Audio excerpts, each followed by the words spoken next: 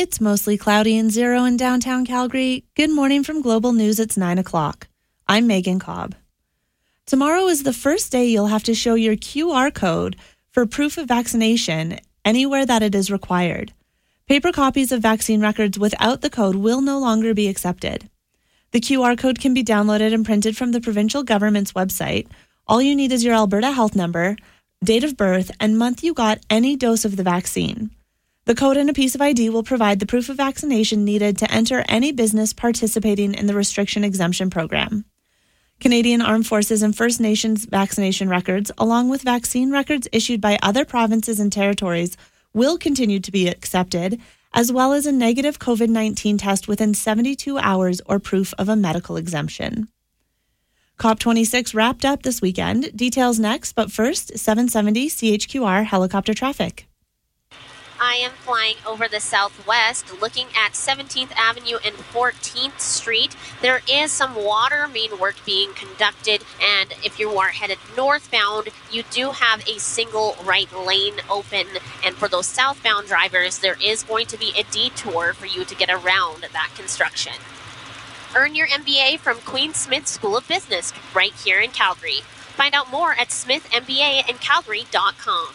From the 770 CHQR traffic helicopter, I'm Vanessa Arate. Canada's new Environment Minister is looking at the sunny side of the last-minute agreement reached by nearly 200 nations at the conclusion of the United Nations COP26 climate conference in Scotland. The climate compromise aimed at preserving a key target in the fight against global warming contained a final change that watered down crucial language about coal. Stephen Guilbeault admits we won't be able to win every single battle in the fight against climate change, but says Canada was able to set an example for other large oil-producing nations by joining more than 20 countries in promising to end subsidies for fossil fuel projects overseas. A rare Russian eagle's wayward path from Alaska to Texas and then on to Quebec, New Brunswick, and Nova Scotia has North American birdwatchers spellbound. Phil Taylor, a biologist at Acadia University, spotted the large eagle on November 3rd on the banks of the Avon River near Windsor, Nova Scotia. I was having lunch with a colleague, and I came out from lunch, and I usually stop at this little lake on the way home, and I looked out over the lake, and there was this bird sitting there on the mud. The Steller sea eagle has white shoulders and tail and a large orange bill. It has a wingspan of up to 2.5 meters and can weigh up to 10 kilograms. The Steller sea eagle is classified as vulnerable by the International Union for Conservation of Nature, with only about 6,000 remaining in the wild, usually in Japan, China, Korea, or on the eastern coast of Russia. Taking a look at sports, the Calgary Flames continue their road trip as they face off against the Ottawa Senators this afternoon. The Flames have dropped their last 3 games, with the most recent being an OT loss to Toronto on Friday. That game goes at 3 o'clock. 3 other Canadian teams are in action in the NHL tonight, and they are all on the road. The Edmonton Oilers are in St. Louis, the Montreal Canadiens face the Boston Bruins, and Vancouver travels to Anaheim to take on the Ducks. The Riders will host the Calgary Stampeders in the CFL West Division semifinal. That game will take place at Mosaic Stadium on November 28th. Saskatchewan earned the home playoff game when it clinched second place in the West with a 29-24 win over the Edmonton Elks yesterday. Global News Sky Tracker weather: the wind will pick up this afternoon and we'll see a high of 10 degrees. It will be cloudy overnight and there is a chance of showers, and that risk starts about later this evening, cooling down to 0. Wet snow or rain for tomorrow with a high of 4. It's 0 at 9:04. Breaking news when it happens. Our next update at 9:30. I'm Megan Cobb.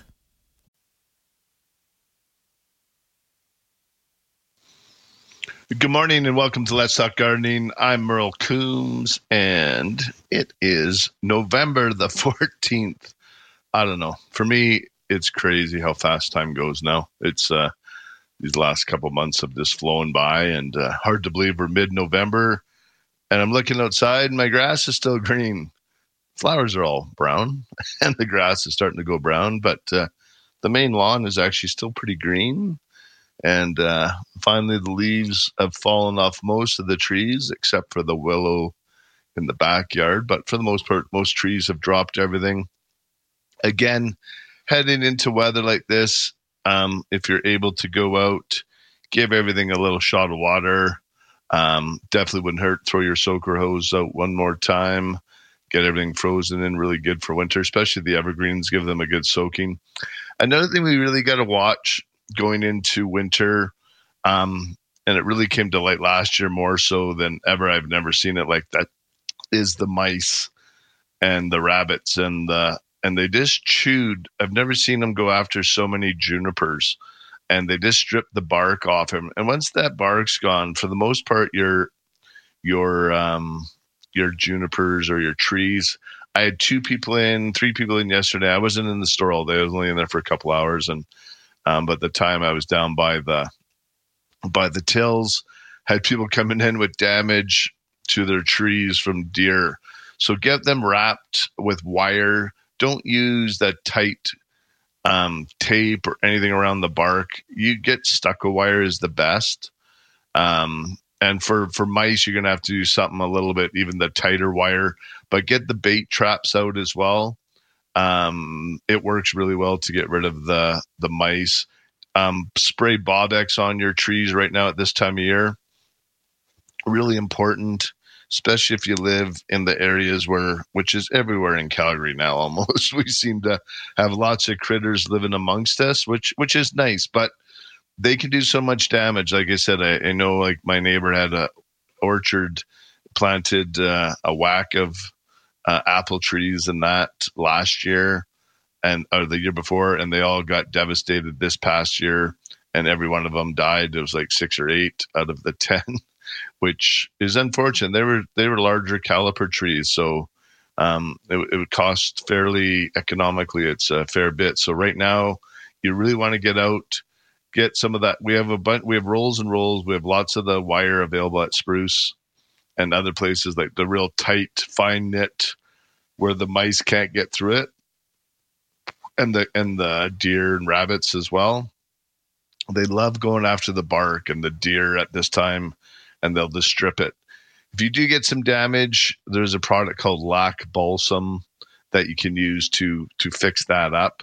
But let's try to avoid it so we don't have to worry about it. So you want to get your Bob-X, and you want to get your protective wires on your trees and shrubs right now, and especially going into the winter. And as they lose the other things that they're able to eat, they love chewing on the bark. It gives them a little something different. And the mice can just, like I said, they wreak havoc on your trees and shrubs. And it's really hard to have them recover from that. It's just like if I pulled all your skin off your arm wouldn't do very well. And that's very similar with their trees. So if you are in those areas, now is the time. Get out and get that stuff, and get it onto your trees. Get the protection in place. You've spent the money on the tree. This is sort of like a little insurance policy too. The Bob-X works really, really well. And Scott just sent me a text. You need to get a bobcat in your neighborhood. I'm sure they're coming. They seem to be in every other neighborhood. We haven't had them down. I'm in Cranston and down in Riverstone, and we haven't heard of the bobcats down here yet. But we're right by the river. I'm assuming we will. I've seen moose. I've seen lots of deer. Seen everything else, porcupines and stuff. So I'm assuming that the bobcats will not be far behind. I know they are in Sundance, so sort of they'll swim across the river and get over here. But yes, those will help eliminate some of the rabbits and that as well. The natural predators of those things will help look after that.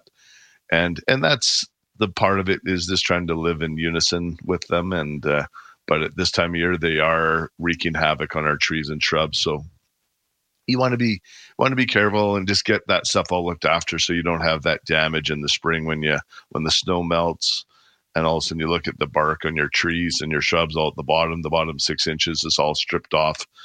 Because basically at that time, your trees have been given a life sentence of death, and they will not recover, or it'll just be a slow death of a couple 2 to 4 years.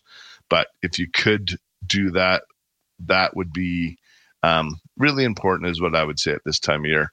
Another one is wilt proof. on your tender evergreens, your cedars, your junipers, your boxwoods, and of course, if you're making any of those beautiful winter arrangements outside with the boughs, it works awesome as an anti-desiccant for that as well. So it's a great product at this time of year. If you're looking for my two main go-tos at this time would be Bob-X and Wilt Proof are the two products I would definitely have in my targets at this time of year. Right now, I'm going to go down to the greenhouse as we do every Sunday. We're going to go chat with Jen and see what's going on down there. It was bumping yesterday like crazy. Yes, it was. Yeah, lots of great people out, getting out, enjoying the weather, and getting ready to do their Christmas arrangements, getting all the stuff, and obviously lots of tropical plants, eh? All the things, Merle. We have all the things right now. Yep. All the things. Yeah. That could be our tagline. We have all the things. All the things. Well, it sure seemed like it. And to be honest, we as staff too, we might shop a little bit while we're here. Yeah. Not going to lie. So, there are all kinds of fun things. People are in awe when they come in, and the greens we've been replenishing throughout the day. Those are out in the cool annual house. We're expecting more plants coming tomorrow. So, we're good. Yeah, we're going to have lots of Christmas plants coming tomorrow. I'm excited about that. Yes. All the poinsettias and all the other little Christmas goodies will be arriving tomorrow. We put it off a little bit this year, which I'm glad we did, because it just feels a bit early, and especially the weather we've been having the last couple of years. It's true. It's kind of nice to go through November. Obviously, Suzanne needs as much time as possible to get Christmas up in the store, because there's just so much that she has to get out. And I will give her a little shout out right now again. Mm-hmm. I think we have one of the best merchandisers, if not the best, in Calgary, that does her thing day in, day out. Yep. And she's passionate. Like I can't pay enough for that, right? Like this, the passion and that she has, and she studies it at home. She's on Pinterest. She does. I think she lives on that stuff. Yeah. Do you get messages too? I get messages from her, little pictures of things, and she absolutely does. She's killed it in there, and she moves things around so quickly too. Which I love it. Yeah. As she says, she goes, her and I walk around, I kind of just give her the bones, and then she just puts it together from there, and she fills the bones up, and it works so good, and I'm very happy. I couldn't be happier with it. It's That's nice.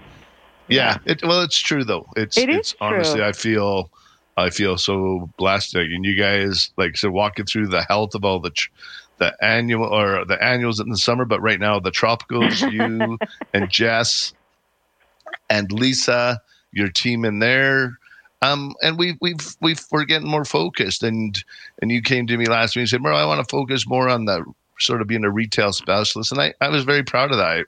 There's no one better than Jen down there, and you're going to get the best service. And I love it. Like I'm glad we do things like that, and let's do what we do great, and keep it up, because honestly, I see the people leave and they come in and ask for you, or they're asking for Jess, or it's sweet. No, and it's good though, but that tells me that you guys are doing a great job. When they come and ask you by name, those are important things. Like, because then I know you guys are relating to our customers, and so if you want the true Spruce It Up experience, come on down and visit us, and hopefully we don't disappoint. Hopefully you don't run into me down there and get the bad service, but I'll try my best. Oh, please.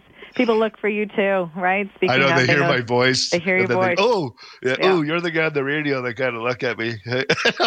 Right? Or sometimes people don't know, and you just start helping them. And so I think they get confused as to why and then you start taking them around and showing them the things. And so, it is an experience. You're right.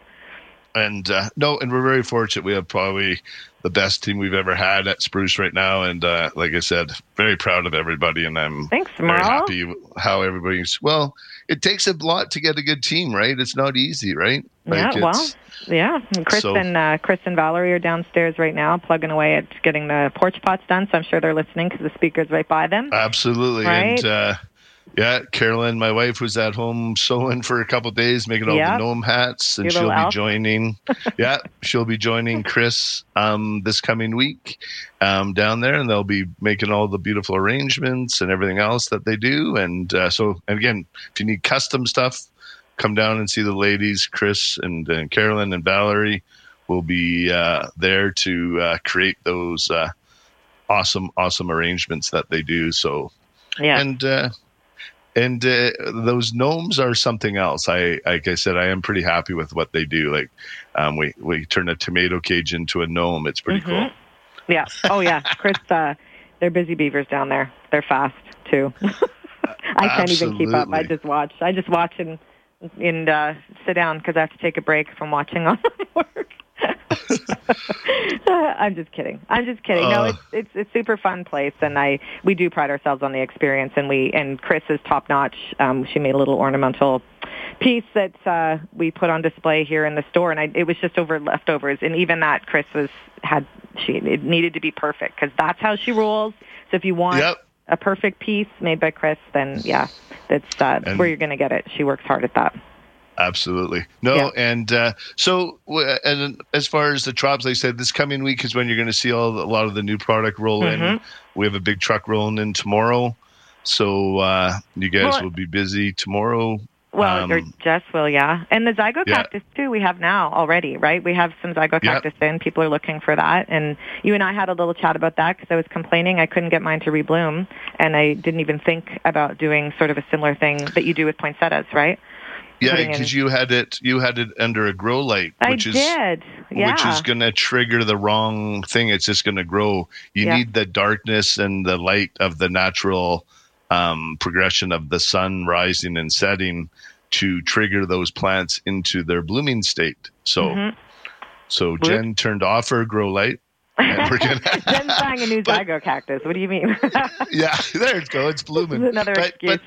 But but those are the things of sometimes we kill them with kindness, right? You think you're doing something great, and sometimes you're changing the trigger things that make the plants do what they do, right? Totally. So, yeah, I didn't even think about it, but awesome. Yeah, that's okay. I'm excited to buy more. It's all good with me. Okay. And you guys got lots of big drops down there still? So if someone's looking for a little statement piece? Yep, absolutely. Some big Dracaenas in store, including our big one with the hand. If anybody hasn't seen that yet, come on in. We've got this dragon tree Dracaena, and it's got what looks like this plant hand, which is sort of creepy, sort of cool. I don't know, but it's... You can go shake its hand and give it a fist bump. You can do whatever you like. Yeah. So, and then Dracaena, all Dracaena are 15% off this week as well. Awesome. All right. Well, thanks again, Jen. And thanks to you guys and the team down there. You guys rock it as usual. So Thank you. Keep it up, and we will talk very soon. You got it. Okay. Bye-bye. Thanks. Bye. Sorry about that. I sort of went on. Sometimes you get on about your team when they do such a great job. You got to say something. So I apologize. But if you want to join me, phone lines are wide open, 403-974-8255. If you'd like to give me a shout, phone and text are both wide open. You're listening to Let's Talk Gardening on 770 CHQR.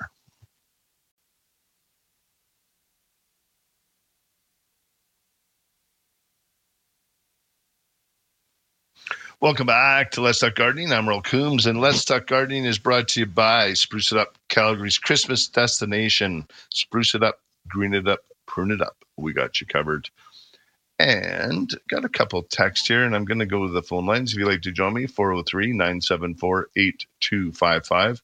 But a couple of quick texts, and I got a little shout out, and I can't forget about our crews. Like when I say Calgary's full service garden center, that's because we also have our Prune It Up team out there, and I got a nice note from Marguerite saying, "Hey, your Prune It Up crew lead Neil stopped by my house Friday to solve a flagpole problem.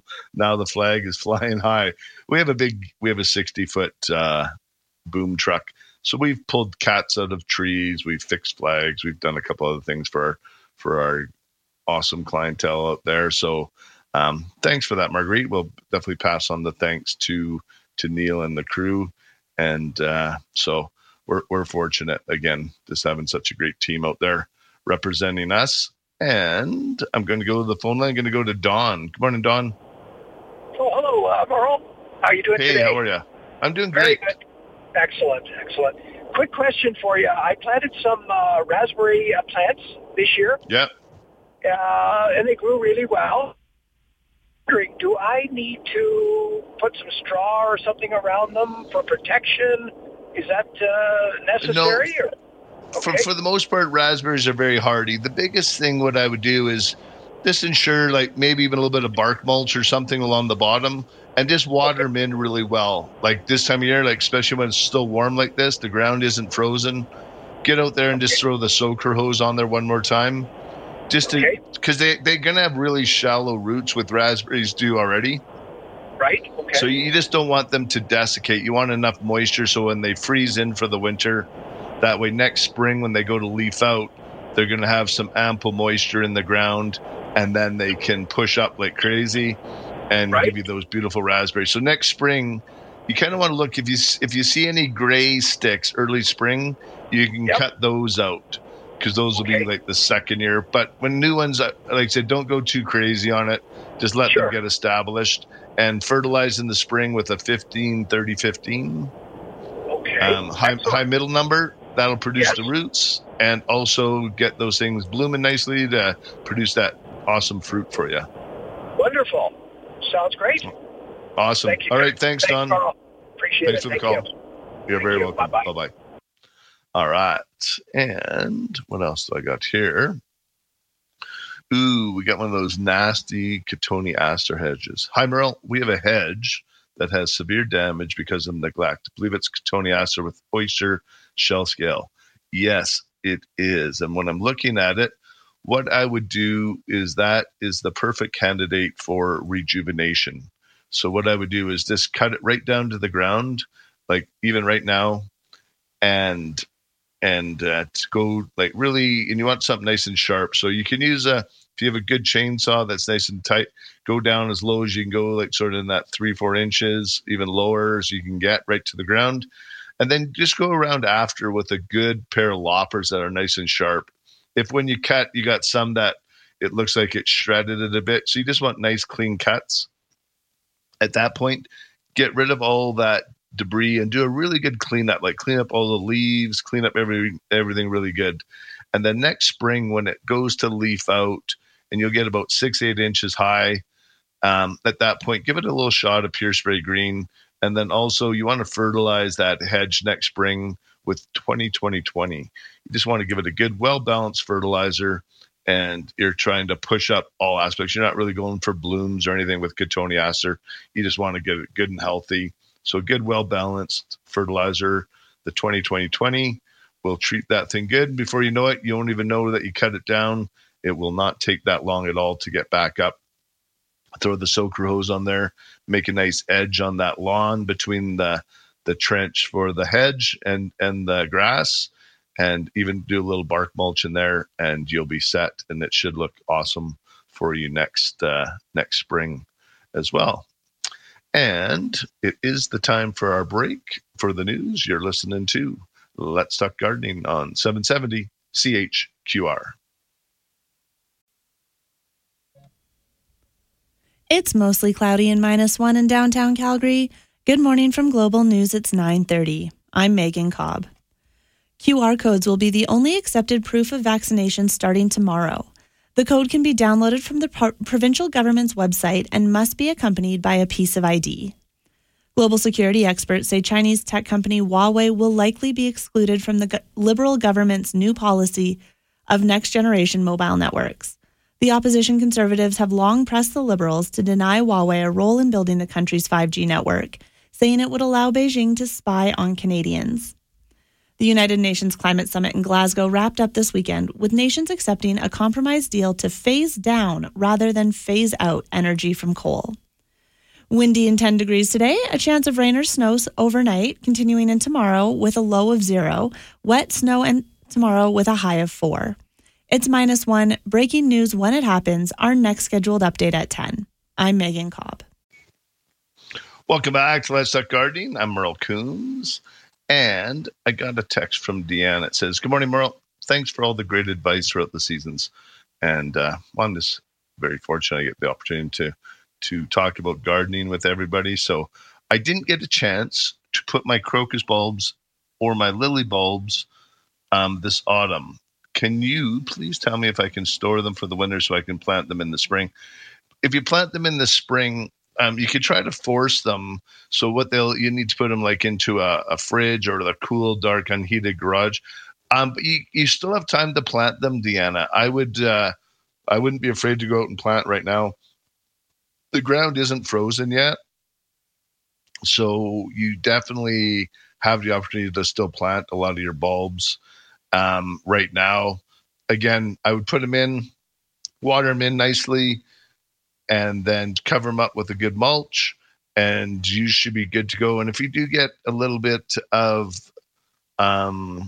really, really dry and continues to be warm, don't be afraid to throw a little bit of water on them. But if you put the bark mulch and that over top, that should help keep them frozen, and so you should be good to go on that. So hopefully that helps. But if you do want to try to force them, I know some people put them into a fridge for like that 8 to 12 weeks, and like in the crisper in a sealed thing, they need to go through that vernalization process of getting cold, or unheated garage in the deep dark corner. Let them get cold and cool off, and then that triggers that regrowth for the spring.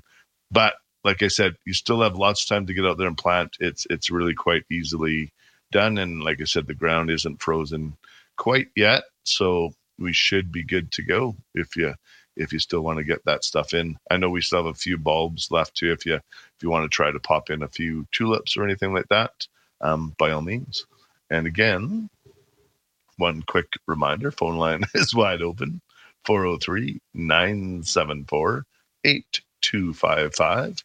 At this time of year, they usually do slow down a little bit, but it's also a good time if you have troubles getting in on the text or the phone lines in the rest of the season and you want some things answered this time of year. I typically have a lot more time to get to you on that kind of thing. All right, here's another text I'm going to read. Hi, my husband is trying to overwinter hot peppers.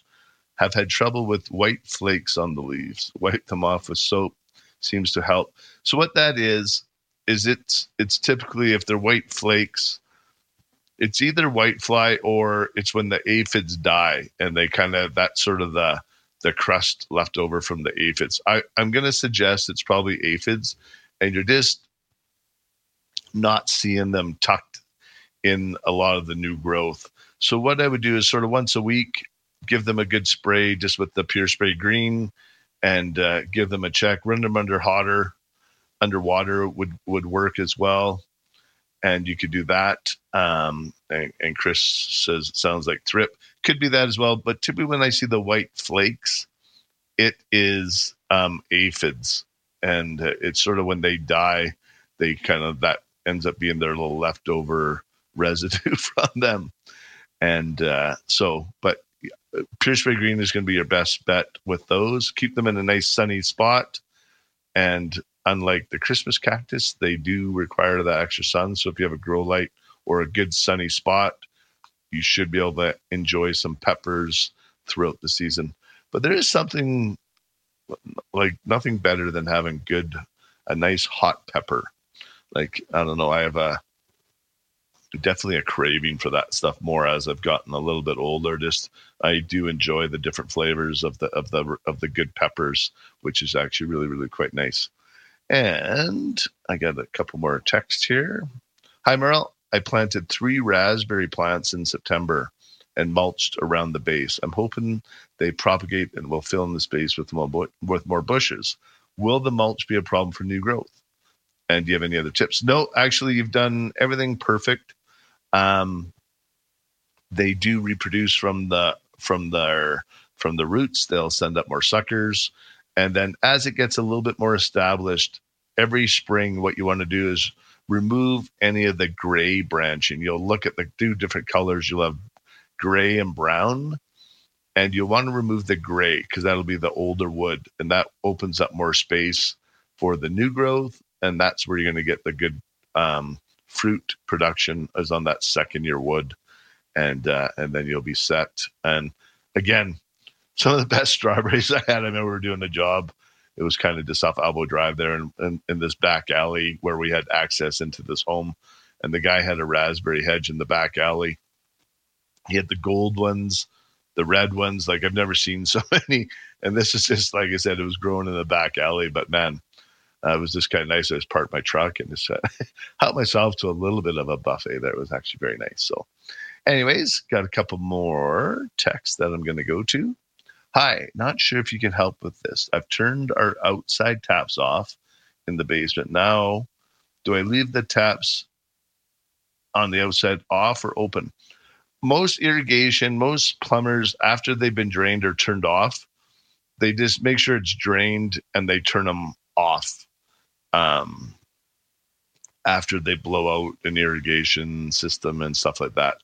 So I'm not too sure if there's a reason why, but that's typically what most of them do. And a lot of the new homes have that where you don't have to turn them off, where they have the extension where it shuts off a couple feet inside the house. So a lot of the newer homes are doing that. Or if you want to add, or if you're upgrading your outdoor tap, ensure that you talk to your plumber about that. And what it is, it's just it looks like a regular tap, but the shut off part is 2 or 3 feet inside the house. So that way it doesn't freeze. And when you turn it off, it just self drains out. And then that way you always have access to water. Like, because I know and the odd time you want to get out and maybe water your trees and shrubs, hose some stuff off, or top up the hot tub, or whatever you have to do. You're going to need water on the outside in the wintertime. You can do that for sure. So that's what I would do. So, but yes, they typically close them after they've been drained or blown out. And actually almost ready to take another break here. If you'd like to join me, phone lines are wide open, 403-974-8255. You're listening to Let's Talk Gardening on 770 CHQR.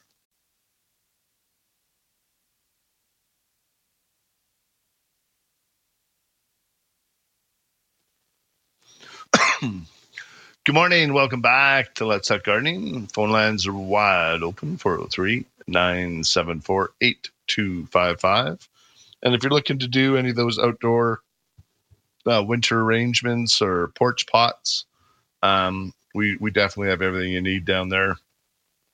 And you'll be able to see Chris and the team down doing them. So if you need some pointers, we don't use the Oasis foam on our own. We just use like our topsoil plus, or we use soil, not the soilless mixes for the tropical, but we use the ones like with the real soil.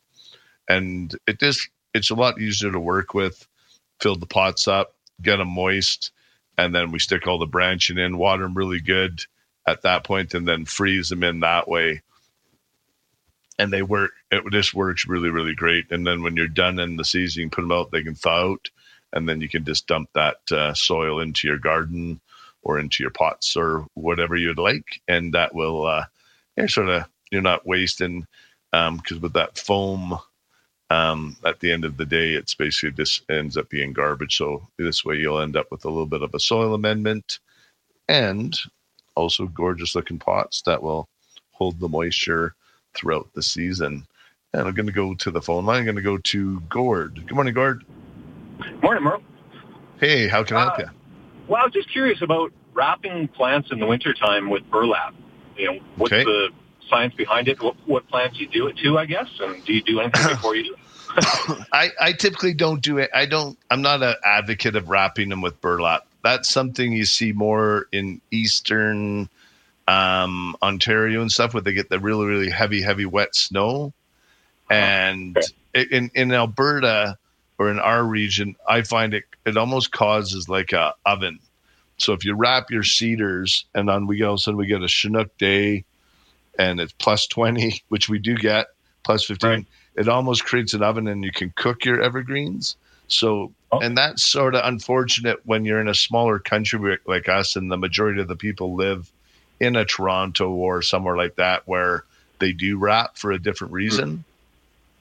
But as far as protection, what you can do is on the south side, sometimes you get the reflection on the snow coming up. I've seen people put up sometimes some burlap or some sort of a shield in front of it on the southwest side of it, just to block that reflection. But if you have tender evergreens that need wrap, I would use wilt proof, and it's an anti-desiccant. I call it like the lip balm for your evergreens, but it works, and it works really good. It's a great anti-desiccant, and in our dry, like you can feel it as we're heading into here November.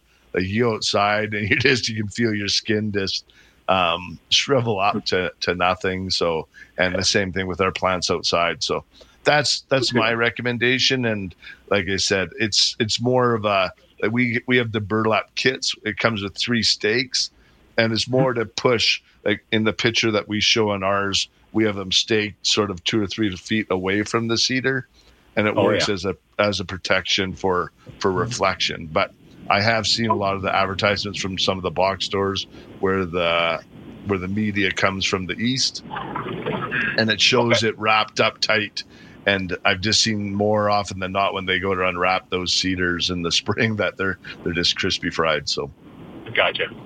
Okay, I've never done it. I just wasn't sure what the science was behind it. So thank you. Yeah, it's just a different, and that's the hard part about gardening, and especially in Calgary, we just don't have the demographic. Like, so if someone's going to publish things, it's hard to get different, proper local. So, and that's where it's important. Like Hort Society, my show, obviously, and try and learn a bit more locally. Because even from one end of Calgary, I grew up in the Northwest, and now I live in the Southeast down in Cranston. It is different. Like we had a house in Royal Oak, like windy and cold and up there. And it is a little different in the South. I never wanted to admit that as a Northwest kid, but it is different from one end of the city to the other, and the amount of snow you get. And even when you go to Edmonton, you'll see cedars growing beautifully everywhere, but they stay frozen there. Right. And what kills our cedars, people think it's the cold. It's actually it's the desiccation of the winter of our Chinooks that we love. That's actually what's harder on our trees and shrubs, is that they dry out throughout the winter, and then there's just nothing there when they go to come to life in the spring.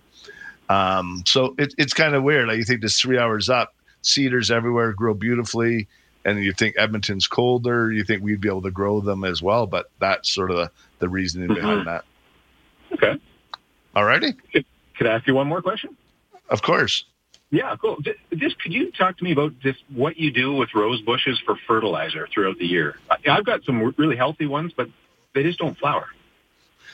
What I like to use is 15-30-15. So you want a fertilizer with a high middle number, and that's good for roots and blooms.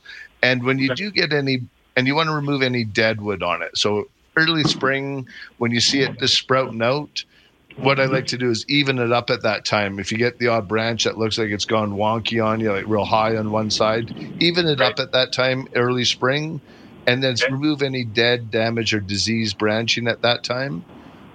Give it a really good water, fertilize with 15-30-15, and I recommend sort of every 2 weeks, right up until the end of July. And then just when you do get blooms, when they're spent, deadhead them, because that way it tricks the plant into thinking, hey, I haven't reproduced. I need to do some seeds. I need to get more blooms. Yeah. But if you leave the dead blooms on there, it thinks, okay, I've done my job. I don't need to do this anymore. And I'll just stop blooming. So take those cut flowers, give them to that special person. Then you look like a good guy, and you're also doing something good for your plant. So there you go. Right on. So is it phosphorus in the middle, or is there potassium? Yeah. You want the phosphate in the middle. Yeah. And that's for roots and blooms. So like I said, 15-30-15 is a great fertilizer. Even our lawn fertilizer, if you want to mix that in to the soil, that's a great just sort of one for a continuous feed as well. It's the Green It Up, the 16-32-6. It's great for a soil amendment for a lot of your flowering perennials and all that. It just gives it a good steady feeding of the phosphate. But for some of those roses and some of the ones where you want a little extra push, go to the 15-30-15. Every couple of weeks, we'll do it. Thank you. Yep. And you'll see a big difference. And if you start seeing aphids, this is my other sort of a good hit combo is the Pure Spray Green. And that's a product. It's a pharmaceutical grade mineral oil. and it prevents any of the powdery mildew and any of the aphids and spider mites that you might get on it. It's a product that's actually produced by Petro-Canada, by Suncor, and it's been used in the commercial rose growing business for like 30 or 40 years, and it's a great product, and it's a, like I said, it's a byproduct from our natural resources and our oil and gas segment, which is great, and it's a great product. So it's relative, like it's really safe. So like I said, it's pharmaceutical grade mineral oil, great for any of your powdery mildews and that like that as well. Okay, and you sell it at your shop there? Absolutely. Yep. All right. Good. All Spray right. it green. All right. Is that what you called it? Pure Spray Green. Pure Spray Green. Got it. Thanks. Yep. All right. Thanks, Gord. Yeah. Take care. Bye-bye. Bye-bye. Awesome. That those are good calls and good questions. And I'm going to take a quick break for the news. You're listening to, or not for the news, for some commercials. You're listening to Let's Talk Gardening on 770 CHQR.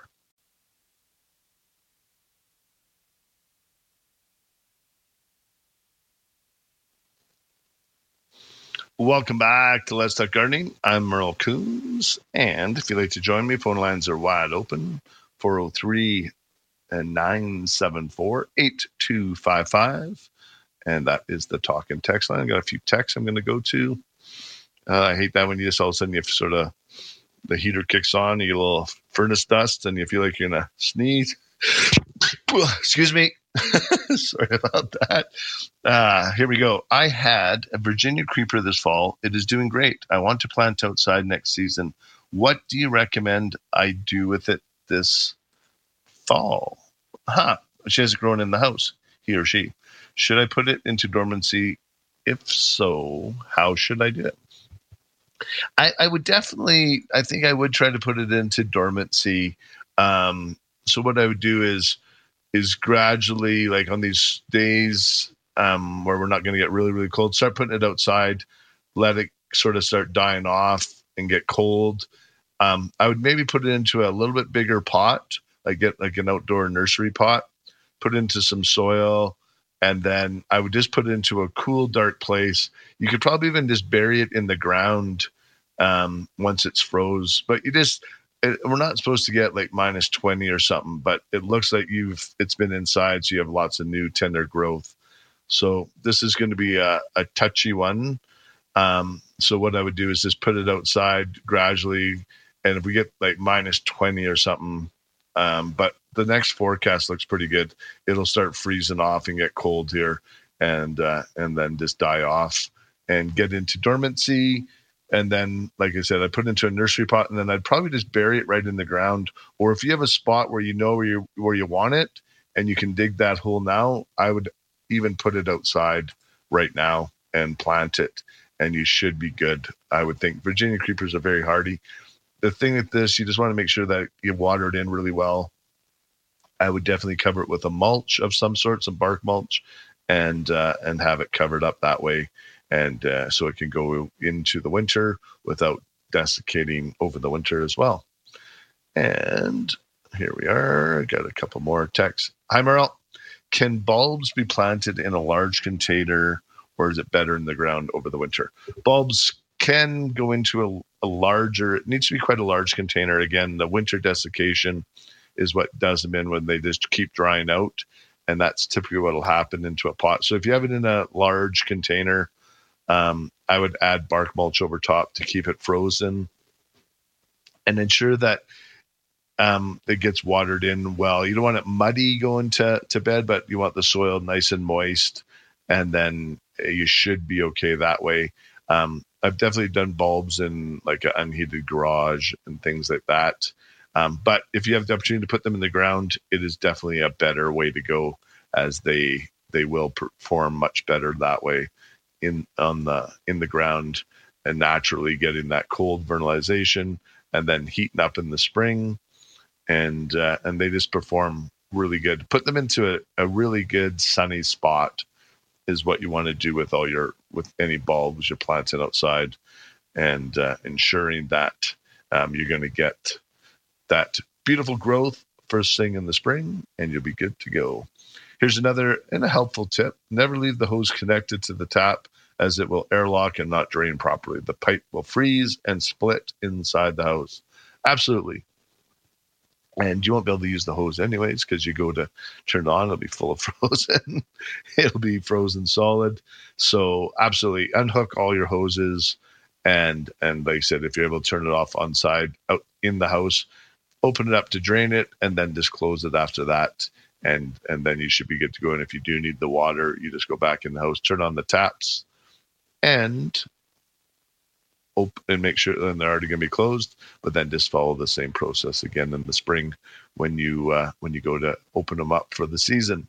And if you'd like to join me, phone lines are wide open, 403-974-8255.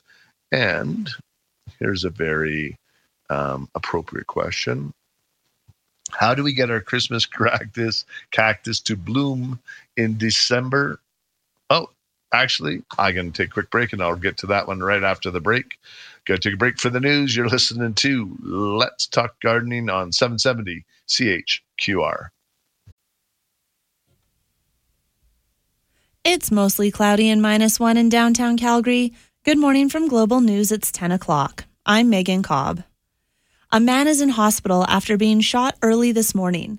Calgary police say they were called to 17th Avenue and 48th Street Southeast around 3:30 this morning, where they found a man who had been shot in the knee. He was taken to hospital with non-life-threatening injuries, where he remains in stable condition. Police say no one is in custody and there is no danger to the public. Tomorrow is the first day you'll have to show your QR code anywhere proof of vaccination is required. Paper copies of vaccine records without the code will no longer be accepted. The QR code can be downloaded and printed from the provincial government's website. All you need is your Alberta health number, birth date, and the month you got any dose of the vaccine. The code and a piece of ID will provide the proof of vaccination needed to enter any business participating in the restriction exemption program.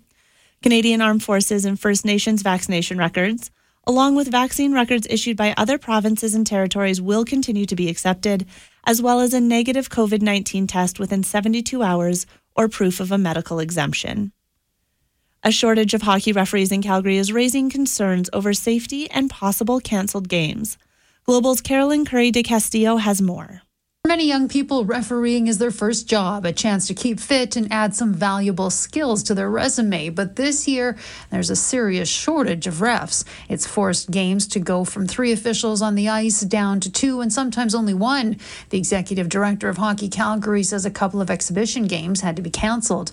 Kevin Kobelka doesn't recall a year with such a shortage, estimating referee numbers are down about 30%.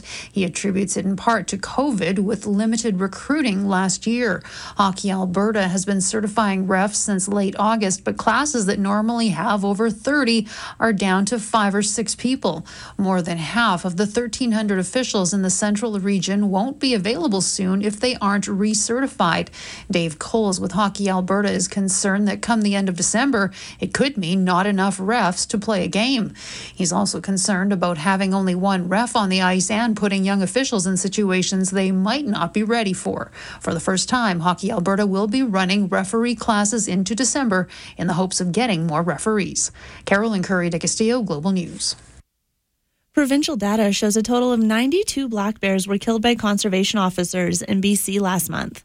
So far, 470 black bears have been killed in British Columbia this year. The figures show that late summer is typically the busiest time for conservation officers. However, calls often continue through October before bears enter hibernation. WildSafe BC, which works to reduce human-wildlife conflicts, is warning that bears are still active this time of year. British Prime Minister Boris Johnson delivered the closing message Saturday at the United Nations Climate Summit in Scotland. In his recorded statement, Johnson promised if leaders, countries, and businesses deliver on what has been promised during the conference, this could represent a pivotal moment in the world's history on climate action. And in years to come, historians will look back at COP26 as the moment humanity finally got real about climate change. Next year's talks are to be held in the Red Sea resort of Sharm el-Sheikh, Egypt, and will focus on aid and compensation for poor communities. Taking a look at sports, the Calgary Flames continue their road trip as they face off against the Ottawa Senators this afternoon. The Flames have dropped their last 3 games, with the most recent being an OT loss to Toronto on Friday. Today's matchup starts at 3 o'clock. The Riders will host the Calgary Stampeders in the CFL West Division semifinal. That game will take place at Mosaic Stadium on November 28th. Saskatchewan earned the home playoff game when it clinched second place in the West with a 29-24 win over the Edmonton Elks yesterday. In the NFL, Green Bay quarterback Aaron Rodgers is available to play today against the Seattle Seahawks. The Packers star was activated from the reserve COVID-19 list yesterday after testing positive for the virus last week. Rodgers didn't practice all week with the team. Global News Sky Tracker weather: the wind will pick up this afternoon and will reach a high of 10 degrees. Cloudy overnight with the chance of showers, and that's going to start later this evening. Will cool down to a low of 0 overnight. Wet snow or rain for tomorrow with a high of 4, and a mix of sun and cloud and -2 on Tuesday. Wednesday will be sunny and 0. It's -1 at 10:05. Breaking news when it happens. Our next scheduled update is at 10:30. I'm Megan Cobb. Welcome back to Let's Talk Gardening. I'm Earl Coombs, and we do have a couple callers on the line, so we're going to go to them right away here. But if you'd like to join me, phone lines are open, 403-974-8255. And we're going to go to Andrew. Good morning, Andrew. Hey, how are you today? I'm doing great. How can I help you? Well, we live on an acreage. We've been out here, out near Okotoks, about 6 years now, and we love the place because there's lots of mature poplar trees. But we're noticing that some of them are starting to die on the tops, and I'm just wondering why, and if there's anything we can do to prevent it. What it is, it's actually desiccation. It's just our really dry summers that we've been having and somewhat dry winters when they go to bed in the fall here. Okay.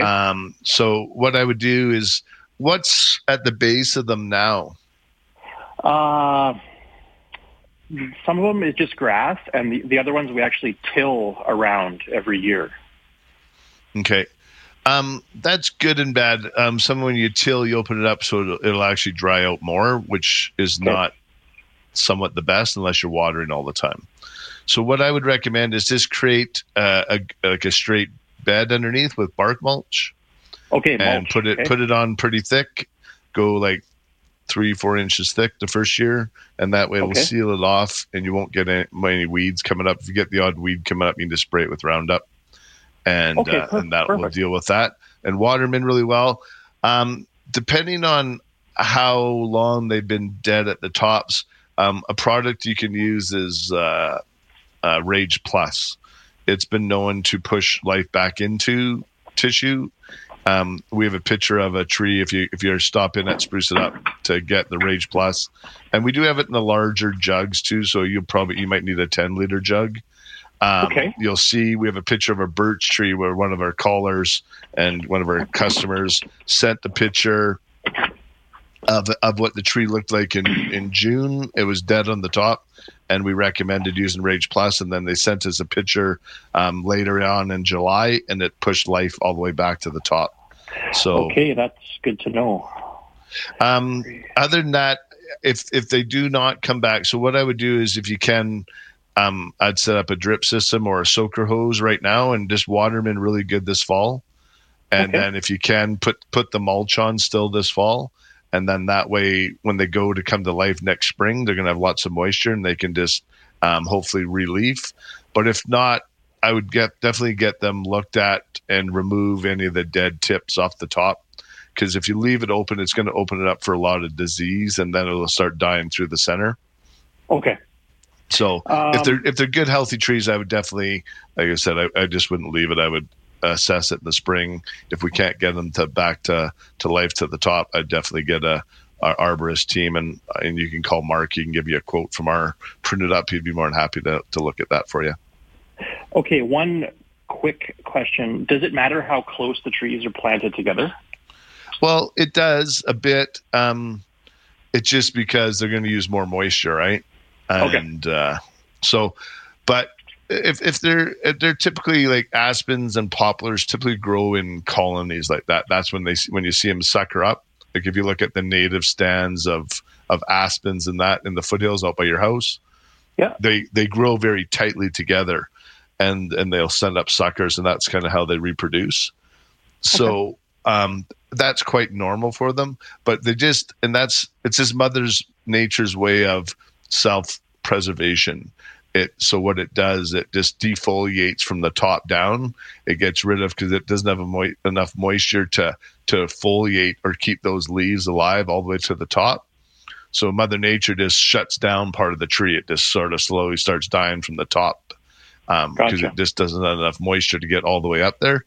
So when we have those big trees, we just got to ensure that we're doing water and water conservation, and that's where the bark mulch really, really helps. So. Okay, perfect. Thank you very much for your insight. Appreciate it. Yeah, you're welcome. And if you need any help with that, our boys are more than happy. We deliver all the bulk. So if you need some larger amounts of the mulch or anything, just let us know. We'd be more than happy to help you out. Okay, awesome. Thank you. All right. Okay. Take care. Bye-bye. Thanks, Andrew. Bye-bye. Yeah, it's important at this time of year when you look at that with your trees and shrubs, and as we get into water conservation, bark mulch is a big factor in that, and it just really helps keep the soil moist, keeps the weeds down, and all that. Just don't use free mulch from an arborist if it hasn't been aged. Like we use the Foothills Premium, where it's gone through a decomposing process. If you put raw mulch on your trees and shrubs, it to go through that decomposing process, it'll pull a whole bunch of the nitrogen out of the soil, and your trees will go yellow. And the reason I know this, I made this mistake many years ago. I thought, hey, this is a great idea. And after I did that, a whole bunch, I had to refertilize, get the soil back replenished to get the nitrogen and the nutrients back into the soil. Because to decompose mulch or any of that kind of stuff, it needs to use all those nutrients out of your soil to make that happen. So anyways, there you go on that topic. I'm going to go to Beverly. Good morning, Beverly. Good morning. Hi, how can I help you? Hi there. I'm calling about, I have a shrub planted in a container, purple leaf sand cherry, and I'm wondering if it'll overwinter in the container. Depends where you keep it. Okay. I put into a shady dart or a shady corner, somewhere where it's not going to be right out in the full sun where it can dry out. Okay. If you can dig it into the ground, you have a lot better chance of it surviving. Okay. Or, like I said, a cool, dark corner in between the house and you can cover it with some leaves or some mulch or something. I was going to say, should the base be mulched in? If you absolutely. Can protect the just want to. Yeah, and if you leave the pot wide open where the sun hits it, it's going to dry it out, right? Because then you get those nice sunny winter days that we all love, but it also creates a lot of heat in sometimes not the most helpful way, or we get those Chinooks that I was chatting about earlier. And what it does is this takes all the moisture out of those pots, and then the moisture ends up getting pulled out of the shrub or the tree, and then eventually it just sucks all the moisture out, and the tree just desiccates. Okay, great. Well, thank you. And I have one other quick question. Sure. Is it necessary to deadwood your great big large evergreens? Like, should they be deadwooded? Absolutely, yeah. And I'm a very big advocate of it. More so now that I'm learning. We got our Prune It Up team going, and we have ISA certified guys on there. And when I see them crawl up through the middle of like a 30 or 40 foot spruce tree, and at first I thought, it's not really that nice. But once you see when it's done, it makes such a difference in the tree. You can almost just say, and thank you, because you clean out, opens the airflow, and the tree just looks so much more healthy, and it does make a big, big difference. So definitely recommend that. But again, you want it done by a professional. You want somebody up there that knows what they're doing and not just hacking and slashing or cutting up your big evergreens, because it takes a long time to get them that big. Wonderful. Well, thank you very much. You're very welcome, and thanks for calling, Beverly. Okay, Bye-bye. have a good day. You too. Bye-bye. And I got a couple more texts that I'm going to do. If you'd like to join me, phone lines are wide open, 403-974-8255. One more question about house care plants. or house plant care. I'm struggling to keep my Boston fern and my Dieffenbachia thriving. Any tips? I'm wondering if they're getting the right light. One thing I'd ask is what light you have. They love being in a south west location.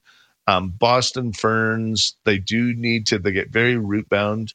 They do need to get fertilized or watered fairly regularly, at least once a week, sort of thing. Good thorough watering. Put them in the sink if you can, or if you have them just in a hanger. Hopefully, you have a good tray on there where you can just give them a good amount of water, and they should do good. Humidifier in your house attached to your furnace definitely makes a difference, as it is. We do head into our dry season. Any of the ferns will dry out. Dieffenbachia, same thing, likes fairly bright light, does not like to be really wet. So opposite of the Boston fern, where you can keep the Boston fern a little moisture, Dieffenbachia likes to dry out in between watering. And those two should survive really actually quite well. Fertilizer 20-20-20 once a month is more than enough for both of those. And you should be good. Get them nice and healthy that way, and you'll be great. And another text here. Good morning, Merle. Is it too late to fertilize your lawn? Absolutely not. You can definitely go out if you want to give your lawn one more shot. It'll be there first thing in the spring. Like I said, I'm looking out at my lawn right now, and it still looks pretty green. It almost looks like if it was growing, it hasn't grown at all in the last couple of weeks, which is kind of nice. It stays short, but definitely nice and green still right now. So if you want to do that, fertilize one more time, absolutely. And I had the blower out a couple of days ago, blew all the leaves off of my grass into the shrub beds. Again, just trying to create those little resting points for ladybugs and all the beneficial bugs for the winter time, so that way they have a nice spot to hide out, and they can be there in the spring once they want to come out. So I would definitely do that for sure, and you'd be great. I'm going to take a quick break. If you want to join me after the break, phone lines are wide open, 403-974-8255. You're listening to Let's Talk Gardening on 770 CHQR.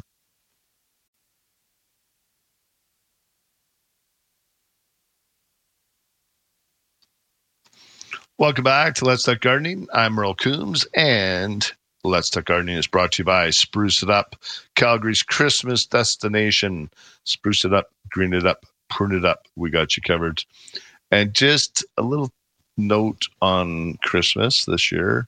There is going to be a shortage on Christmas trees. So I know I've chatted with a few people in the industry, and we're all getting shorted somewhat, especially any of the larger, taller trees. From what I hear, we're not getting some of the taller. So if you typically get a 11 or 12 foot, if you see it, I would just get it. Whenever you see it, don't put it off. From what I understand, there is a bit of a shortage this year between some gypsy moth attacking the trees out east, and we're not allowed to bring them into Alberta. And it's something that we do get inspected every year. We get from the federal government inspection team from the agricultural department. They come in and inspect all of our trees, which we're very happy to participate in that program, because we want to ensure that pests like that don't get spread from one part of the country to another. I'd hate to be the guy that brings gypsy moth or something into Alberta from somewhere else. So it's nice to know that we do have these precautions.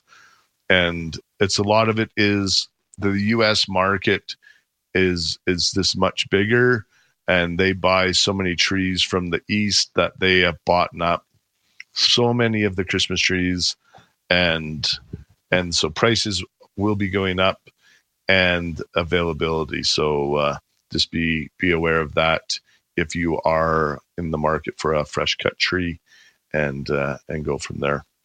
All right, I'm going to go to the phone lines. Going to go to Brian. Good morning, Brian. Good morning, Merle. How are you? Good. How are you? Excellent. This might be a first in Let's Talk Gardening, because my wife wants to ask you a question after I'm done. All right. Okay, so you know our back garden here, it's almost a third acre. Yep. And I've got to replenish that soil, and I've heard so many different ideas. So I'm looking for a little advice. One of the things I was thinking of is scraping it down about 6 inches and then replenishing it. But what else can I put into it? I would just, and what's growing in there, Brian? Weeds, because I'm still waiting on knee surgery, so we didn't put a garden in last year. But we know. Yes. So tip next spring you're gonna have a veggie garden again in that spot. Yeah. Kate, what I would probably just look at doing, and how big of an area is the garden? Almost a third of an acre. Okay, it's the full third. So you got about so it's 40,000 square feet for an acre. So you got about 15,000 square feet. So good size. Yeah. So some of the things what you want to add in there is either you can get like the bulk, like just a good garden mix brought in, and then just replenish the soil that way, like top it up, put 6-8 inches of that right over top, and do it that way. You can also add in some granular fertilizers into that. It's just harder when you're dealing in such big things. Yeah. The mushroom manure is good too. You can get that in bulk, but there's no nutrients in that. So that's just something you put in that just adds fiber and that. So, but you don't want to go too heavy on that because it's a little heavy on the salt as well. Got some well-seasoned horse manure out here, as you well know. Yeah, see, and that's great. Yeah, if you have, make sure if it's good and seasoned. We use that. We were doing a green it up mix with a local farm guy that has the horse manure off the racetrack. Okay. Very well aged, and we had it tested. It performs really well. And so if you have that, absolutely, Brian, put that on, especially if it's well aged. Just don't go if it's still ripe. Definitely don't use it. But if it's been well aged, like you're saying, Brian, that's perfect. So I would get a couple loads of the garden mix, and then put the horse manure on, then mix all that in, and you'll probably have an awesome mix right there. Okay, so do I till the existing garden before I add in? You don't have to. I would just almost just leave it the way it is. If anything, if you're able to get it nice and chunky, would be better. Not necessarily till it. Unless you can, if you could till it up so it would be chunky, not that nice rototilt smooth. Got an attachment that can do that. So. Absolutely. Then, do that before the winter. And if you want to get this stuff and add it this fall, you can, or just open it up. Do your tilling this fall, leave it wide open. That way it gets that cold in there, air in there, kills all the bad stuff. Okay. And then next spring, hit it with those amendments and rototill it all up nicely after that, and you'll have a good mix. Fabulous. Well, I really appreciate it. Do you have time? Because Vegas has got a question here. Absolutely. Thank you, Merle. Yeah. Hi, Merle. Hey, how are you? I'm good. How are you, dear? I'm great. How can I help you?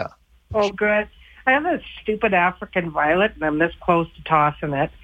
I've had it for 5 years. It was blooming when I bought it, of course. It's never bloomed since. The leaves are all ass-kicking. I've done the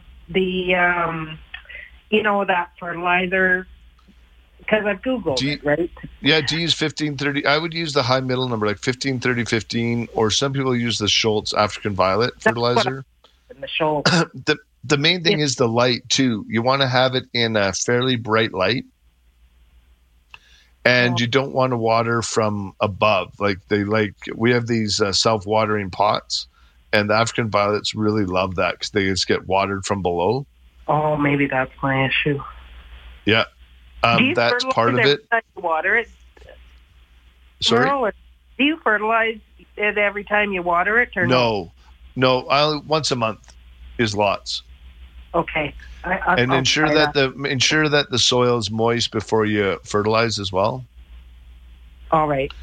So that we're not burning any of the roots. They're pretty delicate. They're hardy, and they always think of a sort of a grandma plant that you'd see at your aunt's house or somebody's house. Exactly. It'd always be perfect. Yeah. And they always just had it in that one spot. I know my mother-in-law, Gisela, she always had these African violets at her house that always would just be perfect, right? Same and with my it mom, bloomed and I'm continuously. Yeah. Yeah, so find that good bright spot, put them probably maybe a little bigger pot or those self-watering, and just don't water from above. Put them into a tray and let them soak the water up from the bottom. Okay. All righty? Try that. Thanks a lot, man. Have All a right. good week. Thanks. Great to hear from you. Thank you. You Bye-bye. too. Bye. All right. I need to take a break for the news. You're listening to Let's Talk Gardening on 770 CHQR. Talking some.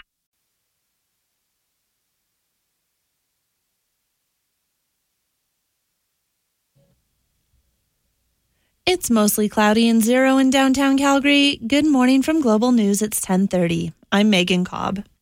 Starting tomorrow, QR codes will be the only accepted proof of vaccination to enter businesses participating in the restriction exemption program.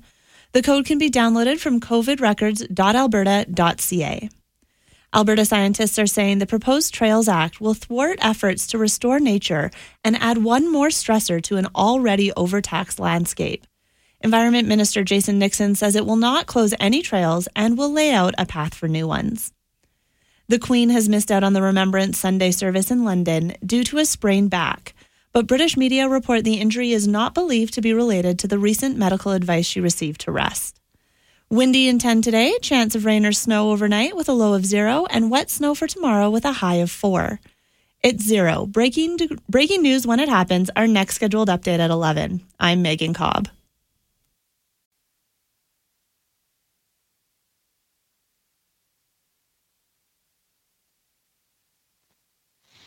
Welcome back to Let's Talk Gardening. I'm Earl Coombs, and we're in the last half hour of the show. If you'd like to join me, phone lines are wide open, 403-974-8255, and that is the talk and text line. I'm going to go to the phone line, and I have Sherry on there. Good morning, Sherry. Good morning, Merle. How are you? I'm doing great. How can I help you? I'm just wondering, I missed the end of a call there. Someone, I think they were wanting to top fir trees, and we've got lots of beautiful fir trees. They're growing nicely, but we had someone come trim them, and they bushed out quite nicely, and I think the tops maybe need trimming. How do you suggest, is it the best thing to do, or is it doing the wrong thing, or what? You typically you don't really, unless, because once you top your evergreen, you're going to create 2 or 3 leaders then. So I've seen it done, but you got to retrain a new leader of some sort. Otherwise, you'll get multiple stems going up. I think that's what's going on here. Like, he didn't totally, he said he was going to trim them, and we thought the edges, and he went and trimmed some on the top more and it seemed to kind of bugger them up, maybe. Yeah, it does. You only do it a lot of times unless we get weevil or some reason, or if it's just really, really spindly tree and we want it to thicken up down below, we'll do that. But typically you do a lot of that training when the tree is smaller. It's somewhat pointless if a tree is 20 feet high to start trying to do that now. Right. Do you think we should, my husband gets me up on the front end loader, and it's just about as high as we can go. And we've done so just to have one, and we're just always thinking we should just have one leader there going. So I wonder if we still... there is some pole pruners. I don't want to see you up in the loader and that. It's something I don't want to recommend. And I've been there myself doing dumb things. Yeah. So I just... to get the magpie nests out of them, the same thing. They magpies love them. 3 times last year we took a nest out. Anyways, that's the thing. Yeah, if you get a pole pruner, and then even if you can even rent a good arborist ladder, depending where you're located, you can get up pretty high with those. It's just, like I said, if you guys get in a loader, that's up to you. But get one leader. Definitely try and trim them back. Yeah, if you can. Yeah, definitely, absolutely. And or maybe mention to the guy who did the pruning to say, hey, you'd prefer to have one. Maybe he would come back and look after that for you. Yeah, that's the thing. And that's typically what we would do is we'd always try to leave one. And we're not really wanting to top a lot of our evergreens like that. Like we were just out in Banff a couple of weeks ago, and we had a client, but they had a hedge, and this is like a 30 or 40 or 50-year-old hedge, and it was sort of rounded, but it's been trained like that for years and years. So we just went in and tidied it up, and it would be something we don't typically do, but it's when a tree's been growing like that for so long, we just continue it on. So I would definitely see if he's willing to come back and just straighten it out, just so you can train one leader, would be much better. Okay, thanks so much for your advice. We listen to your show Sundays when we can. So yeah, awesome. It's great. Appreciate Whereabouts it. are you guys located? Coronation, Alberta. We're about 2 hours east of Red Deer, 80 miles from the border. Yeah. But we've been watering our fir trees this year, and we've seen beautiful growth on them. We know that's what we got to do, so we're trying to put drip line in. My husband bought it all to put it in the spring. So and it's great. Yeah, you just use those emitters. Like I think I used the 4 or 8 gallons per hour. So depending on what kind of water source you have, you can just and then that way you get you just put the emitter at each one. That way you're not wasting that valuable water, especially where you are. Okay, very good. Thank you. Have a good day. Thank you so much. Bye. Take care. Thanks, Sherry. Bye-bye. All right. And where I'm at for time, I got enough time here. I'm going to go to the phone line. We're going to go to Bill. Good morning, Bill. Good morning, Merle. How you doing? Good. How can I help you? I sent you in some photos and said I'd call. So I think you were thinking the lemon trees. Yeah. So on the lemon trees, we got a lemon and a lime there, and on the peppers, I see peppers. Those are definitely aphids. Okay. So what do we? I can see the little green aphids underneath the bloom. So that I would just, if you can, in your kitchen sink, do you have the little nozzle that you can pull out and make it like a shower head? Yeah. So what I would do is take that into the sink and sort of lean it over, turn the water on kind of full blast, and get that little shower head going, and just blast the top of those pepper plants. And you'll need to do that every 5 days. And then you can also use Pure Spray Green on it. Okay. Because they're born pregnant. So all those aphids that I see in that picture right now, any of the eggs that they're laying right now, they'll be hatching in 5 days. So we got to break that cycle. So if you put them into the sink, give them a good hosing off, like I said, every 5 days, we can get these under control and get those peppers healthy looking again. Okay. And then you do have spider mites on the lemons. I can see all the netting. Looks very similar to mine. So what I do too is I rub my fingers along there. But the product I use for that too is Pure Spray Green. Okay.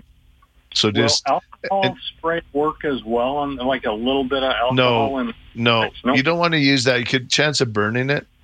You can use like a rubbing alcohol gently, usually for mealybug and stuff, but I definitely wouldn't spray my plant with the rubbing alcohol or anything. Okay.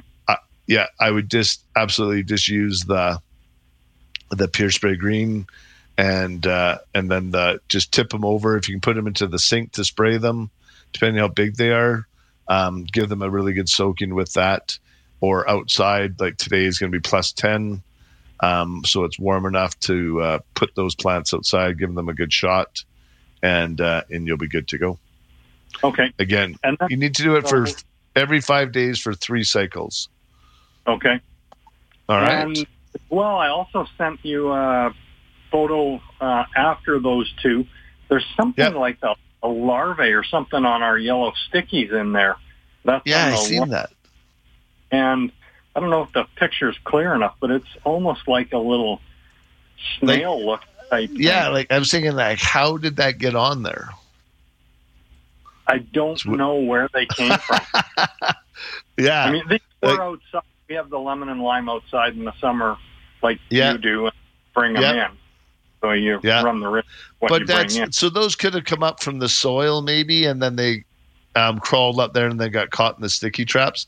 But you can even see like on your stick is covered with it. And yeah, like those look like little snails. So yeah. I would just think they came up out of the soil, and crawled on there, and yeah, that's all I can think of is that's probably what happened. They just crawled up, and then they got caught in your sticky trap. So yeah. So do you think we have risk of them getting to like these are just a small piece of our indoor growing, and we don't want those, whatever they are. Yeah, no, I wouldn't worry about that because I think those just came out of the soil. So I would discard that sticky trap, put that away, get some new stuff out, but spray the whole pot and even do a little bit of a soil drench with the Pure Spray Green. So water those lemons good, and then just mix some Pure Spray Green in the water and pour it right into the soil as well. Okay. All righty. Okay, perfect. Yeah, in about 15 days, let me know how it looks. Hopefully we should be doing better. And you can start feeding that again with the 30-10-10. Okay, perfect. All righty. Thanks again. As always, great show. Thank you so much. I appreciate it. Thanks for calling. Thanks. All right, take care. Bye-bye. All right, I'm going to take a break. You're listening to Let's Talk Gardening on 770 CHQR.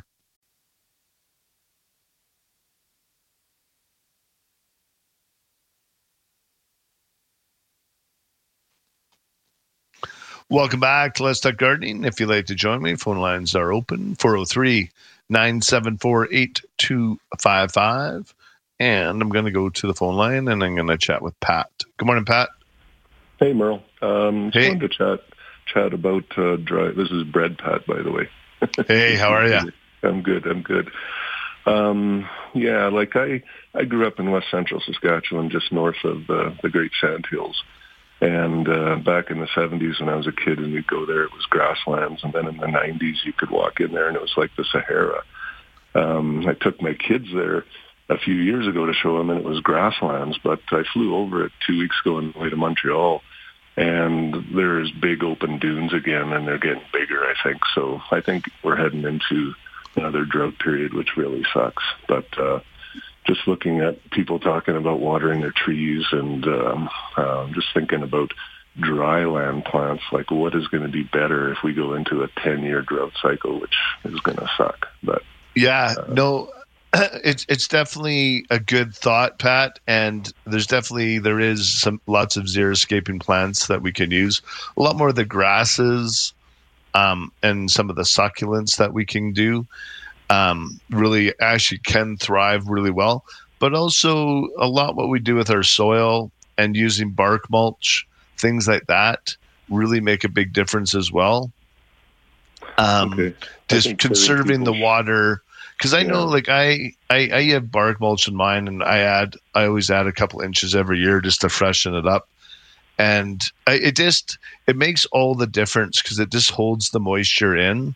And like I'm not out there every day watering my tree. Like the sprinklers in, I water them really good after I plant them. But I'm like everybody else, the novelty wears off a bit. Yeah, but I tried to be as diligent as I can. But I think everybody should start investing in water barrels and stuff. Yeah, absolutely. And mulch, it makes a big difference. And I tell you, like I never lose a tree. Like I always see people, they bring them in, they're crispy fried. Oh no, I watered it. Well, a tree just doesn't go crispy fried. Like they don't get enough water. And I hate saying it like that, but it's just the truth, right? Like all our trees in our lot are still fine. Then one person brings the one back that is crispy fried, or to any garden center. Like it got dried out. And unfortunately, when you put it into the ground, you're putting it in a couple feet deep. And that slow, deep watering is really important. Good amended soil, and then good thick layer of bark mulch, and then picking the proper plants. Like you're saying, Pat, though, if you have that real hot, dry spot, try some of those grasses, try the yuccas, go to some of the succulents that you can grow out there, lots of the sedums. And a lot of those ones will thrive in those dry climates and perform really well. But even like echinaceas and some of the lilies will do really well, especially if you have mulch. It's going to hold the water in where you need it. Yeah, I think we're going back to the 90s with watering restrictions. When I first moved to Calgary, it would stop raining at the end of June, and then within a week your water barrels are empty, and by late July the city would have water rationing. Like you wouldn't be able to just water. Yeah, no, I definitely remember that. And that's why I really recommend people get irrigation systems, because you're not wasting water. I see so many people in some areas where they don't have the irrigation. They throw the sprinkler out there and they leave it on for a couple hours, and then it's just running down the sewer into the ground. And we pay a lot for our water too. Like, you got to remember, you pay for everything coming out of the tap. You pay for it twice. They charge you for the sewer fee for every liter you pump out. They charge you that for going down, even if it doesn't go down. So you want to make sure you're using it wisely. And irrigation systems are big on that. They actually start saving you lots of money once over time. They pay for themselves. My point is the trout's coming. Those sand dunes are growing compared to 3 years ago. It was just open faces, but now you can see kilometer square areas that are completely sand now. So yeah, well, you can feel it. If you've never been out there, if anybody's never been out there, like, it's quite fascinating to go walk around and feel like you're in the middle of Saudi Arabia. That's in the sand hills? Yeah, it's west of, or east of Burstall, like in that area, east of Liebenthal. Okay. Like, there's a viewing area, and it's quite something. Like, people don't realize it's there. Like, right now it's mostly grass, but I think within 5 years it'll be the Sahara again for a while. Yeah. And that's sort of what the earth does too, right? We evolve through droughts and back and forth and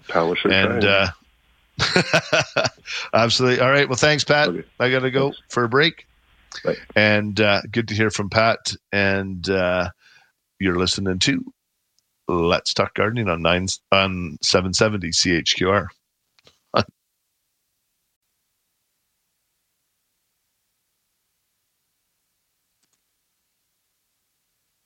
Welcome back to Let's Talk Gardening. I'm Merle Coombs, and I'm going to go to the phone lines, and we have Jim. Good morning, Jim.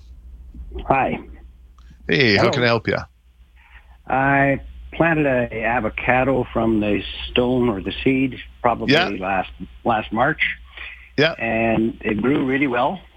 Grew about 1.5 foot and had great big green leaves, and then it just stopped. The leaves started to curl up a little brown on the ends, and it stopped. So I cut a couple. Did you plant it into soil or anything after? I put it in soil, yes. Okay. How deep did you plant the bulb? Oh, about. Is it sticking out of the soil or? No, it's underneath. Okay, that's probably part of the problem. You want to leave it about 1/3 sticking up out of the soil. So what you can do is maybe just try and transplant it, like just pop it out of the soil, like just pull it out of the pot there, shake some of the soil off, and then just replant it with about 1/3 or so, or 1/2 to 1/3 sticking out the top. All right. Yeah, because you're suffocating in a bit, and that's not good. No, we all know how that feels, so that's never good. All right, well, I'll give that a try. Yeah, give that a try. Be a little bit patient. Put it in a good, warm, sunny spot. And then also using, you'll probably want to use a product, even Rage Plus or 15-30-15, just to get it back into feeling better. Sure. Okay. All righty. I'll let you know how it is in a couple of months. Perfect. Thanks, Jim. I appreciate it. Take care. Bye. Bye. Yeah, it's fun doing those little experiments and with some of those things. I know you can grow tomatoes and avocados and pineapples. If you buy that pineapple, you can do that. Always lots of fun stuff. And I'm going to go to Ron. Good morning, Ron. Hi, Merle. How are you doing? Good. How can I help you? Well, just a bigger picture question here. You know, the world in it is about carbon dioxide. I'm just wondering about our farming practices, you know, the no-till and leaving the stubble on. Are we actually making the soil thicker over time and like sequestering more than we're giving off, which you get credit for? Yeah, I don't. Yeah, there's so many different, like, sometimes if you till it all the time, like I said, that one caller earlier in the show, it was tilling all the time around as poplars. I think you're losing so much moisture out of your soil, right? Right. But on some things, if you leave it, is that better or worse? Yeah. Like I think the earth is evolving, and it always is. Right? It changes. Like I know in my short lifespan of 54 years, I've seen things change, right? Yeah. And warm, cold, different times we get winters. And if you look back in the past, like on the news, they always give you the record high of the day for that time of year. And a lot of times it was back in 1930 or 1910. So when they talk about global warming, I mean, I'm not a big advocate for it, but I think we've done a lot better. And I think as Canadians, we need to pat ourselves on the back more than we beat ourselves up, which we do. Like I remember 20 years ago, you would see the inversion over top of Calgary. You'd see gray smog. You don't see that anymore. We have clean burning cars. Our houses are better. Our politicians are on the thing to just beat us up all the time, which I don't get. They need to, Canada, we should be selling our oil and gas as the Wagyu beef of the oil industry, in my opinion. But because we do such good things, like our oil industry is doing a great job, and us as Canadians, we're not throwing our garbage out like we used to. We're trying to recycle. We do so many good things, but no one ever talks about the good stuff. And I think as Canadians, we do a pretty damn good job compared to anywhere else in the world. And appreciate that point of view. Yeah. You know what I mean? Like anyways, I got to go because it's the end of the show, but I do, that's sort of my take on the whole thing. So awesome. Okay, thanks, Ron. All right, take care, bud. Bye-bye. And we'll get our garden on and whatever else you guys want to talk about next week right here on 770 CHQR.